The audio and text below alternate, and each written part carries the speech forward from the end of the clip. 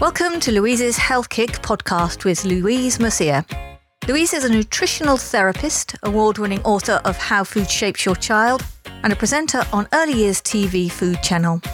As well as all this, Louise is the force behind the Health Kick, promoting a healthy lifestyle without the contradictory and often misplaced advice in the world of nutrition. Hello and welcome to Louise's Health Kick podcast with me, Louise. And today I'm delighted to be joined by Clare Stead. Clare is, I'll let Clare introduce herself because she'll do a much better job of it than I can. But we had a really good conversation in Newcastle about babies' brains when we met together at an author's lunch. So we both thought, well, let's take the conversation further and actually do a podcast about this where we can both say why we're both so passionate about babies' brains. So Clare, thanks very much for joining me. And firstly, just tell us a little bit about yourself in your own words. Louise, thanks for having me. And hi, everybody. It is so nice to be here with you today. I love a good natter about babies' brains. There's nothing more exciting as far as I'm concerned. So I am a primary school teacher by training, and I just, I went on an adventure to find out why some children arrive at school and thrive and some children don't. And by the time I finished teaching, I taught all the way through primary, from nursery all the way through primary, and I was teaching year 4, and I kept seeing these children arrive in the classroom and thrive and gobble up all the work that they were given, while other children just did amazing things. They were brilliant, but at avoiding all the work they were given, rather than doing what they were actually in school to do, which was learn. And then I realised that behind every one of those children who were struggling and not thriving was a parent standing alone in the playground, feeling slightly rejected, slightly lost, like a failure, and frustrated at times. And I just wondered what had made a difference to those children. Why had they ended up in these different environments? So who am I? I'm a primary school teacher on a mission to find the answer to the challenge that our children are having in our primary schools. I then became an education researcher, working with the top 5% of schools in England and Wales, advising governments around the world on curriculum and on learning using what was then called ICT in education, and then became e-learning. I'm old. And I then moved to Zambia, put the whole of primary education on a tablet for African kids to have international standard education in their own language. And I'd previously taught in New Zealand. And again, in all 3 continents, I saw the same issue. And that was when I realised, you know what, this is a proper real thing. It's worth investigating.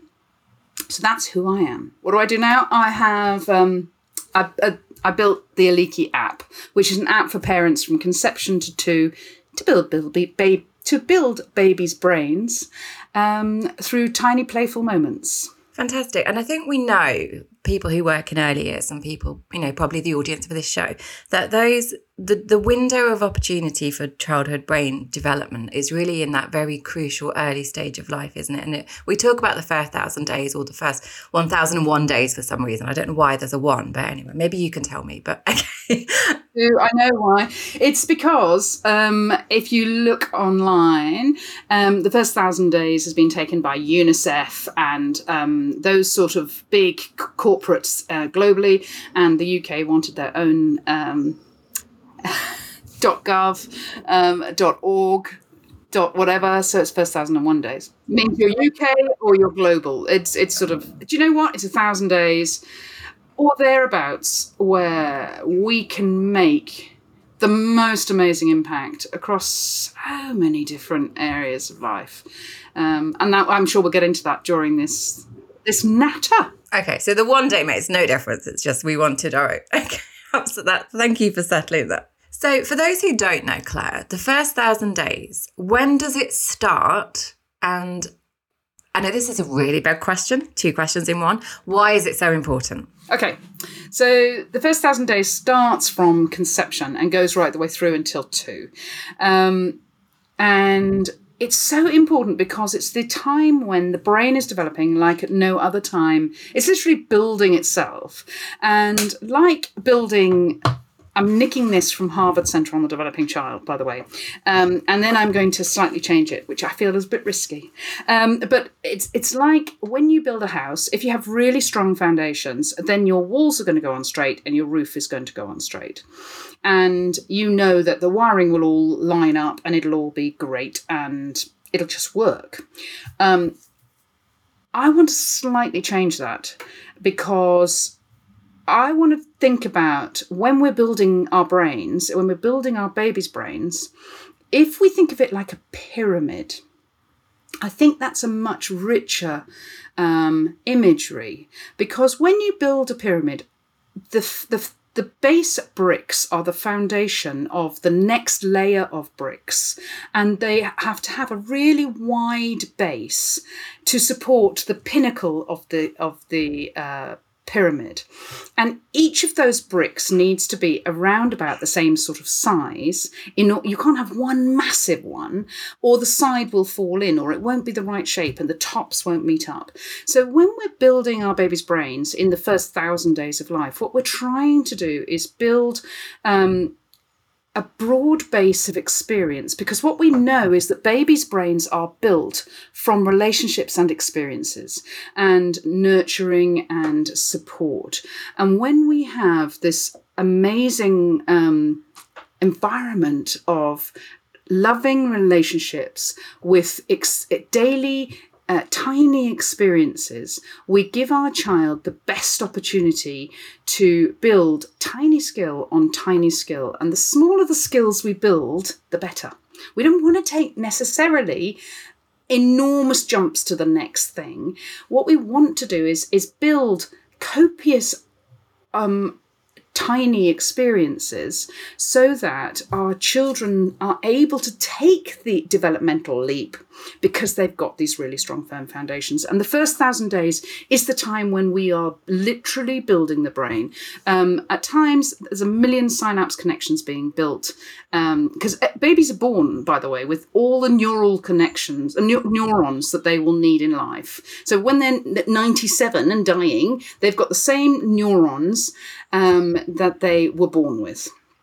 But they're not connected. And it's the experiences that we give our child during that period of time that connects the neurons together. And part of that process is pruning. And so we build lots and lots and lots of connections.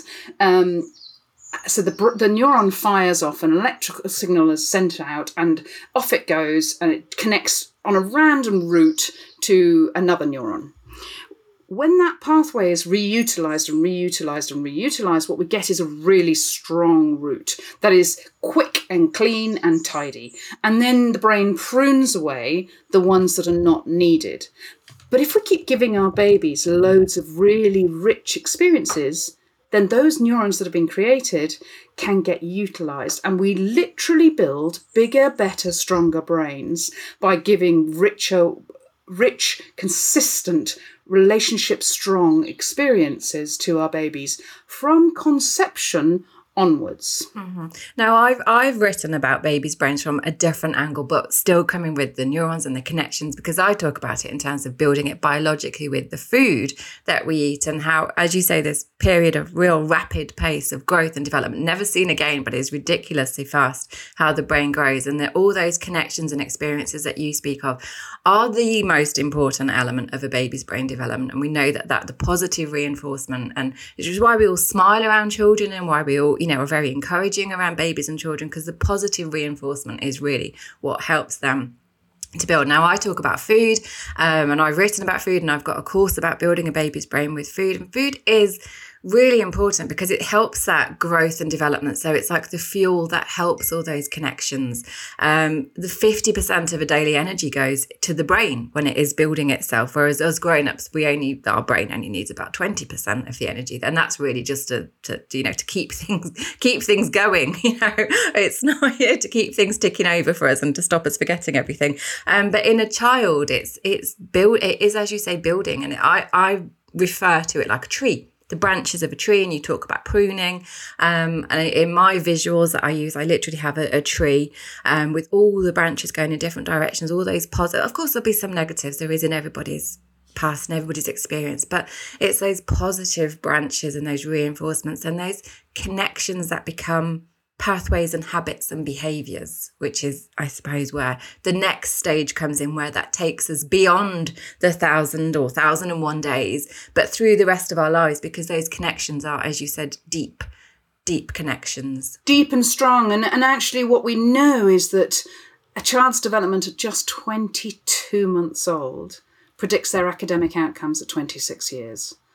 So getting it right early not only helps you build strong brains, but actually sets kids up for success for life, because we know that a child who starts school at 4.6 months behind their peers at 5, by 16, if they've been on free school lunches, which is very interesting to you, that will be 29.6 months behind their peers. Now, at 16, that means if you're 29 months behind your peers at GCSE, what is going to happen? You're 2 years not ready for your GCSEs, so you know where that trajectory is going to go. So if food and education and development fall completely in line with each other. And the other thing about these first 1,000 days that is becoming more and more well known is the impact on what area, the areas of life that it impacts on. And that is literally everything. It impacts from, the academic success, obviously, their health, their mental health, their ability for concentration and focus and their resilience, but even down to how much money they're going to earn and who they're going to marry, because their relationships are also impacted in this first 1,000 days, because the foundations for all of it are laid. But also the three biggest health issues of diabetes, depression, and one other that's desperately escaping my mind right now, but it'll come to me, are laid down, potential for the issues are laid down in these first 1,000 days. And so it really, really matters, as does place. The environments that our kids grow up in, if they're not exposed to nature, if they're not exposed to risk, if they're not exposed to dirt and germs and foods and tastes and textures and sensory experiences, then actually what happens is windows close. Literally windows close, and you cannot redevelop some parts of the brain if they aren't exposed to these experiences in the early days. And I've just been reading a blog. It's called Listening to Unheard Children, and it's come out from speechandlanguage.org. And, we now have got, it says, teachers now estimate that 1.9 million children are behind with their talking or understanding of words, which is the highest number ever recorded. That's 1 in 5 children who are struggling with talking and understanding of words. Is this as a result of COVID, or is this part of that aftermath? I haven't, unfortunately, read all of her report to say what she's come out with. But basically, what we put in as the foundations, even if it is as a result of COVID, or if it's not, the children who are being born now are being born to parents who have been through the pandemic and have had that trauma themselves. And we're going to have, as parents come through, as more parents come through, they are the parents who were graduating during COVID and missed periods in their teen childhood of socialization and that sort of thing. So actually all of it we're going to see the impact of the pandemic for years coming through, and it's our role as educators in the early years to support parents incredibly early and as often as possible to help them understand the power they have to really impact their children's outcomes through the food that they share with their children, because then they can biologically build correctly. And I'd love to hear more about that from you. But also, if we aren't supporting parents to success, then we set up an environment of parents feeling judged. And when we have parents feeling judged, then we feel we need to fix the child. They feel judged. Whereas what I'm trying to do is get us as educators and people who support parents early, is to support them early so that we don't have any judgment. We have success built in from the first days. Because we know success is like a magic penny, as the song goes, and hold it tight and you don't have any. Lend it, spend it, and give it away. And not familiar with that one, Claire. I can warble away if you like. If you're a primary school teacher, you know that song. But success breeds success, and we need to sort of help parents understand that they have real power here. I mean, that's what I try to say with early years. It's that there is, and I do refer to it as a window of opportunity, because it is a window of opportunity. And as you say, it can be closed and it's very hard to reopen, and sometimes it can't be reopened. That's not to say if you're a parent with a child who's beyond that age and you're thinking, oh God, I'm doomed. You're not. But, I think what we forget with early years, it's never too late. The brain has lots of plasticity, doesn't it? But what we forget with early years is how much influence you have, how much power you have. And it is an amazing role to shape the lives of entire generations of children. And I always say this when I work in early years, you have the best role, because you spend so much time, more time than the parents in some cases, many cases. You can really shape that individual. You can really influence all outcomes, as you say, all outcomes of their future. Their future health foundations are laid in childhood, very early childhood. Lots of outcomes to do with it. Lots of markers are laid down in childhood. Obesity, as you say, type 2 diabetes, lots of different markers to do with the bone health. I do a lot of Another area I talk a lot about is how we build a skeleton. Our framework for the rest of our lives is laid down in childhood, and it has a lot of wear and tear to cope with over the years. But the foundations, we only have a window of opportunity again to lay down the strong foundations of our skeleton. If we don't, we're more prone to brittle bone disease, to breaks, to fractures, to all manner of aches and pains in later life. So that window of opportunity, we know, is very important. But my child has just turned 10. I was working in this field when I was pregnant with him, when I was going through things. I wasn't told once from any professional about the importance of the first 1,000 days of you have the healthy eating in pregnancy, all of that, but no reason why. There was no reason why you should eat this in childhood, because it builds your baby's brain, and actually your own brain could be depleted because the baby's pinching store. So nothing was explained. Now, thankfully I knew, and I took it upon myself to do the right things, but people can't do what they don't know. And if we could wave a magic wand, I often say this because I often think, if I could just do this, what would you like to see change in terms of people don't know what they don't know? So what would you like to see change? But I think the most powerful thing is the why. And that's how and why I built the Aliki app, was to give parents that power of why. Because when you understand, like, for example, I found looking after tiny babies, some days were a little bit slow and dull. Long days when you're really tired and it's all a bit tricky. And you look around the house at the end of the day, the house is a disaster. You feel like you've achieved absolutely nothing. All you've done is change nappies, and this thing has cried all day, and you're tired, and it's just like it feels pointless and like you've achieved nothing.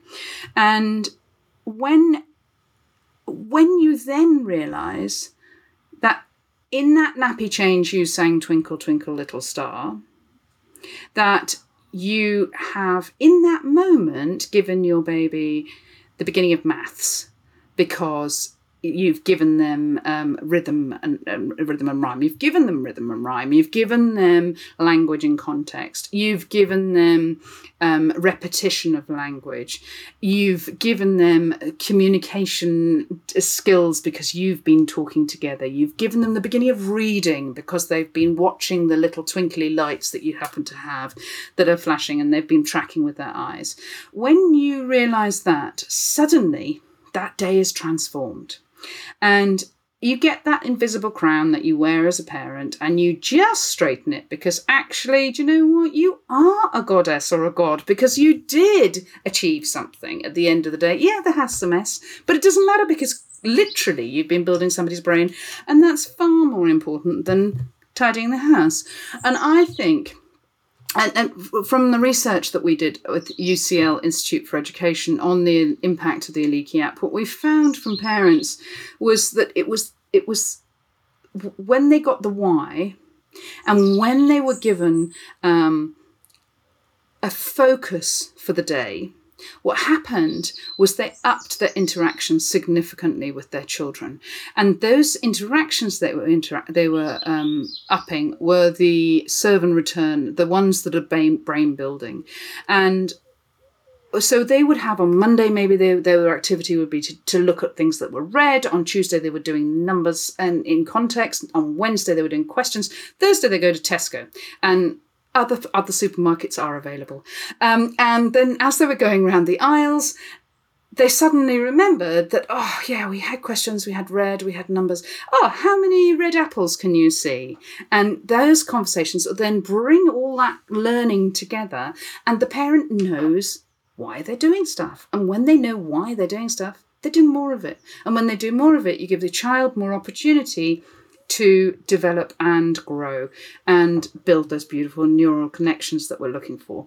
So if it was me, it would be ensuring every parent understood that those tiny moments every single day are brain building moments, that nappy changing can literally be game changing. And when you understand why, you have transformed the parenting experience. No, absolutely. I think that's really important. I think that reinforcement of it's quite lonely, isn't it, in the early days? And that reinforcement of somebody else just saying, "Oh, you're doing a good job." I always remember, and it sticks with me. I was out clothes shopping with he was about 15 months, I think, but he was still quite toddly and not really walking very much. So I remember just sort of having him with me. I took him in the changing room with me, and I was just nattering away to him about the different clothes. I don't quite remember what I was shopping for. I don't often shop for clothes. It must have been for an occasion, but I remember just talking away to him about this outfit, literally non-stop. But it's the only person I spoke to most days, so it would be non-stop. So, and the lady when we came out with all the clothes, and the lady in the cubicle next to me, she had been a teacher, she was retired, and she just said to me, "I was listening to you, and it was so lovely that you were just talking to him." And I just remember at the time thinking, well, that's just normal. That's the only person I have to talk to, But it made me feel really good, and it just was somebody else just saying. And that's the nice thing to do. That's the right thing to do. And it just, I came away quite smiley. But I was doing nothing other than I would normally do. But it's just, there's a reason why I'm doing it, just. Absolutely. And I think you say it's normal. I'm not so sure it's as normal as it may have been now because phones get in the way. I'm doing a talk tonight, and one of the most staggering statistics is the screen times that on average children are having. So it was a Canadian study in 2019 of over 2,500 children that showed that children were now clocking up 17 hours of screen time per week by the age of 2, and that increases to 25 hours by the age of 3. And do you know what? Screen time is screen time is screen time. That's fine. It's not the screens that's the problem. It's what's not happening in those 17 hours. And the fact that we think that children can take language from screens, they can learn from screens. Actually, the research is showing that they find it really difficult to do that. But also, it's not just the child's in front of the screen, it's the parents also in front of a screen. And I absolutely hands up, I've done it too, is the yeah, in a minute, yeah, hold on, with you in a moment, yeah, and I'm not listening to a word they're saying. There's no interaction. My face is flat. I've got a brilliant photo, actually, of two children looking and two children looking. And one of the images, they're side by side, and one of the images is the children looking at the telly, and one of them, they're looking at something in the distance. And it's pick the picture. It is so clear that the faces of the telly watching children are just flat. There's no expression at all. Whereas looking to real life or listening to somebody or whatever it was, I can't even remember, there's loads of expression. They're engaged. They're actually captivated. Whereas, yes, they're captivated by the screen, but they aren't engaged in the same way. So I just think it's really important that we remember that. Mm-hmm. Absolutely. And I know that the World Health Organization have lots of guidelines around screen time, but it can be very difficult to implement. But I think the screen time is going to be a way of life now for people, for children. And as much as I think, I wish it wasn't quite as much of a way, it's not going to go away. It's here to stay. I think it's the balance, isn't it, of people not feeling judged if we talk about screen time, because for many it is literally the only respite, the only thing that will calm children, etc. So screen time is fine in context. I think it's just, as you say, remember to do the other stuff and to remember why the other stuff is so important. So screen time together, eye contact, little things that make a big difference with children. Absolutely. And I think, screen time for me was a lifesaver as a parent, and I'm not never advocating that we should get rid of it. I think we can beat ourselves up and berate ourselves going completely the opposite direction.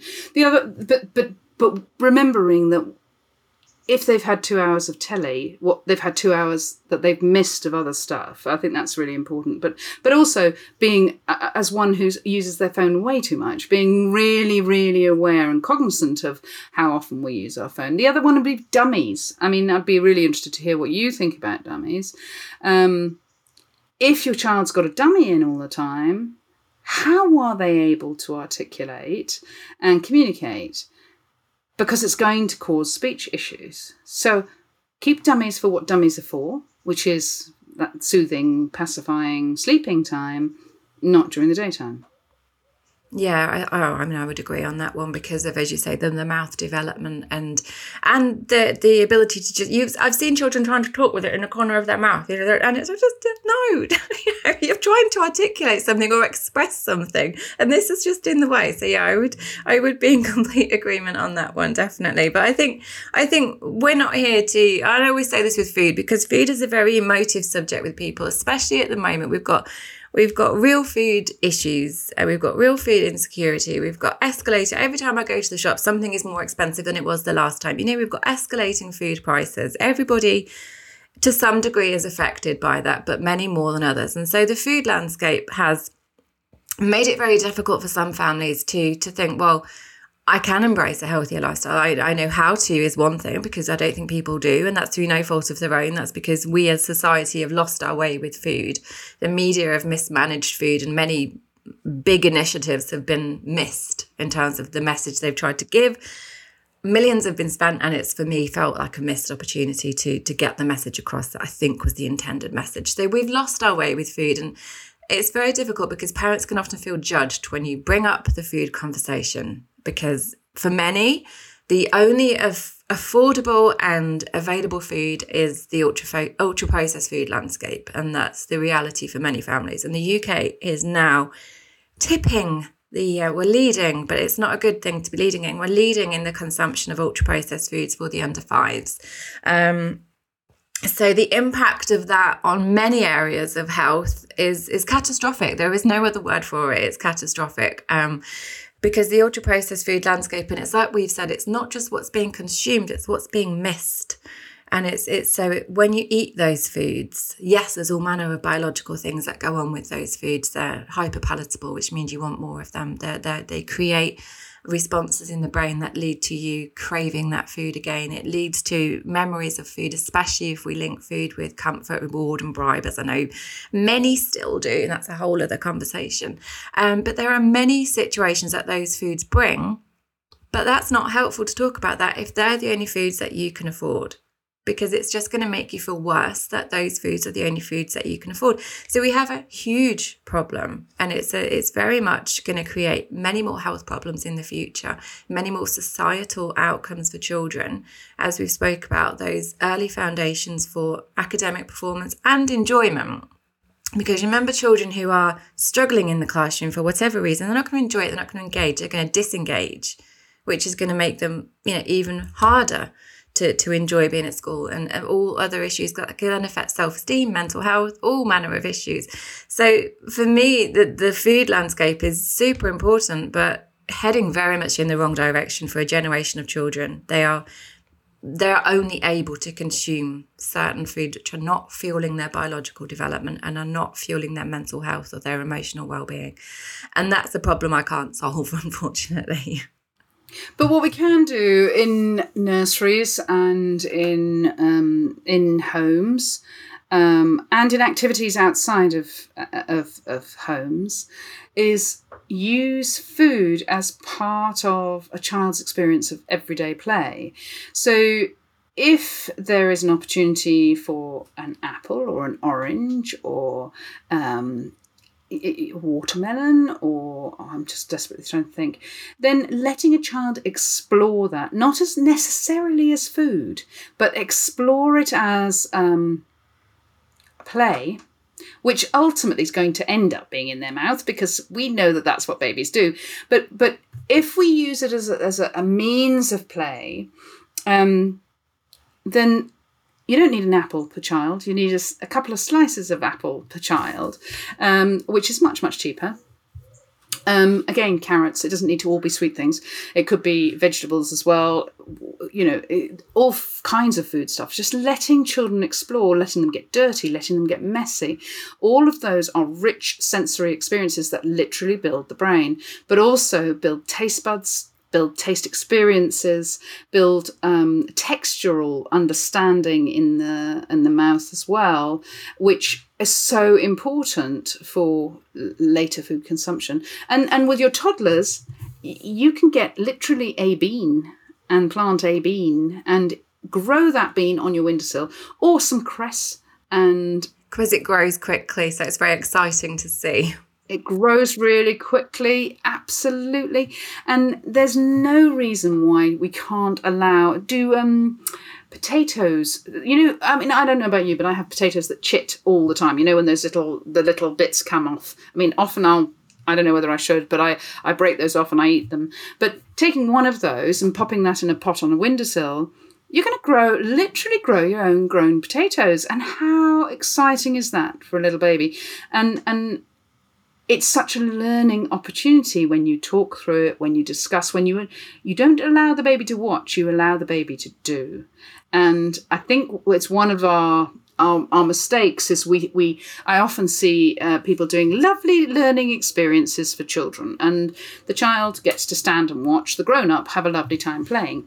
And where if they had the opportunity to pour the soil into the plant pot, just think about the gross motor movements, the fine motor movements, the control that is required in order to put the spoon in the bag of soil or in the ground to get the soil and turn the spoon over and get it into the pot. That hand-eye coordination, the crossing the midline, the planning that is required, the motor planning, the understanding where my body is in space, just by taking a piece of a spoon, sticking it in the ground and tipping a spoonful of mud into a pot and then sticking a plant in. And then that response. And they're so satisfied when they do it. Of course they are, but we get in the way too often. And I think it's really important as a parent or as an adult to stand back and think, who's doing the learning here? What learning's happening? What opportunities for learning are we providing? I think we can think of the mess. I know from personal experience, I hated baking with my child when he was very small because it's just messy. And I'm a bit OCD in the kitchen. I like to have things very clean and clinical when I'm cooking and everything is tidied away. And I would literally be like standing behind him, like watching the flour go everywhere, the spoon, literally. You can see it's going to miss the bowl. It's never going to make it to the bowl, but you just have to let him go. And it's like it's going on the bench. Never mind, try again. And I think we can get involved because we're thinking of the mess or we're short of time. Or we think, no, we need to get this activity done because we're moving on to something else. But children don't think like that, do they? They're just in the moment, and we rush them and we don't let them be in the moment, but we should very much let children be in the moment. There's a really interesting chap that I connect with quite often in terms of early years food connection, which is Lee, the skinny jeans gardener, because he does a lot of work on getting children to just understand the excitement of food growing, and it is very exciting. Hugely exciting. I mean, when you, especially potatoes, because it all happens under the ground, and they've just been watering this thing for... And you helped, obviously.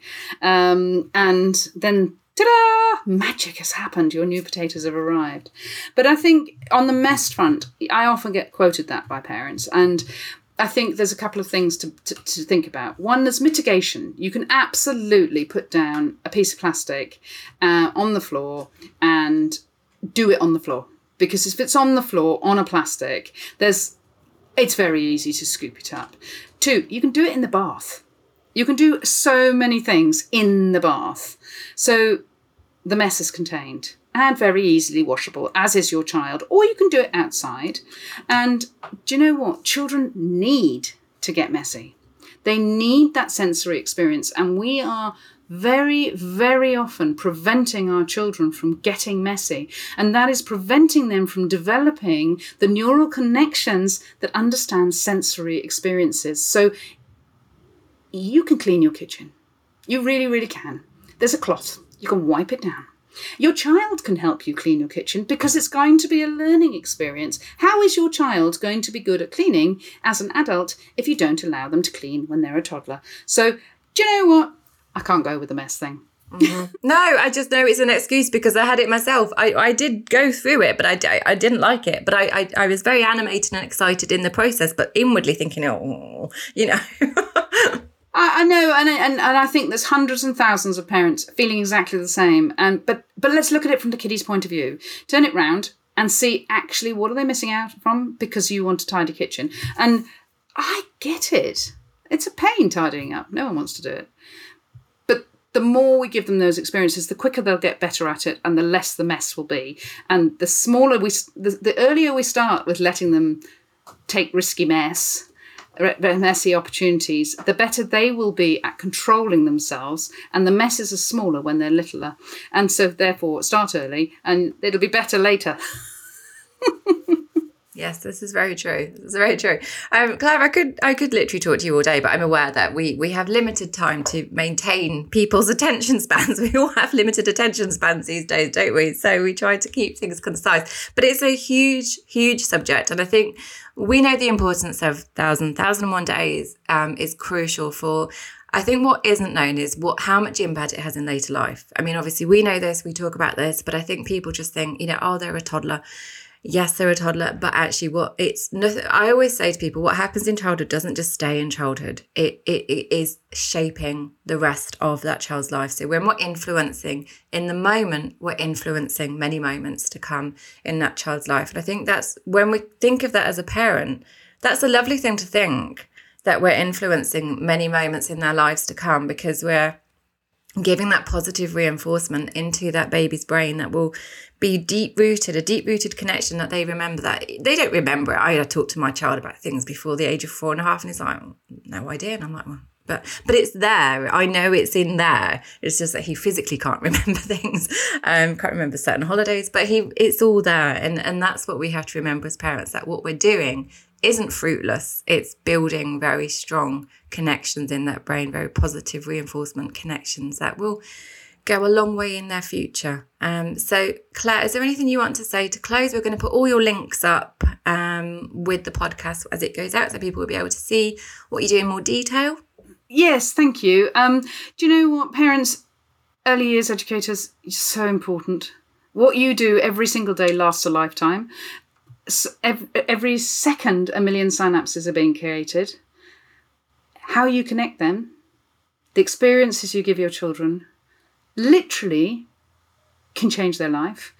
It sounds huge, and it absolutely is, but it doesn't have to be hard because it's all about those tiny moments. And that's why I built the Aliki app, to support those tiny moments every single day so that you feel amazing because you know that on a daily basis you're doing amazing things. And don't get overwhelmed. Just get chatting, just get doing, just get down and play. and you will build your baby's brain. Thank you very much, Claire. You've been listening to Louise's Health Kick podcast with Louise Mercier, discussing all things health and nutrition to show you that food and health are intrinsically linked and teaching you how amazing you can feel. Find out more at www.thehealthkick.co.uk or read her book How Food Shapes Your Child, or get in touch on social media. This is a 1386 audio production.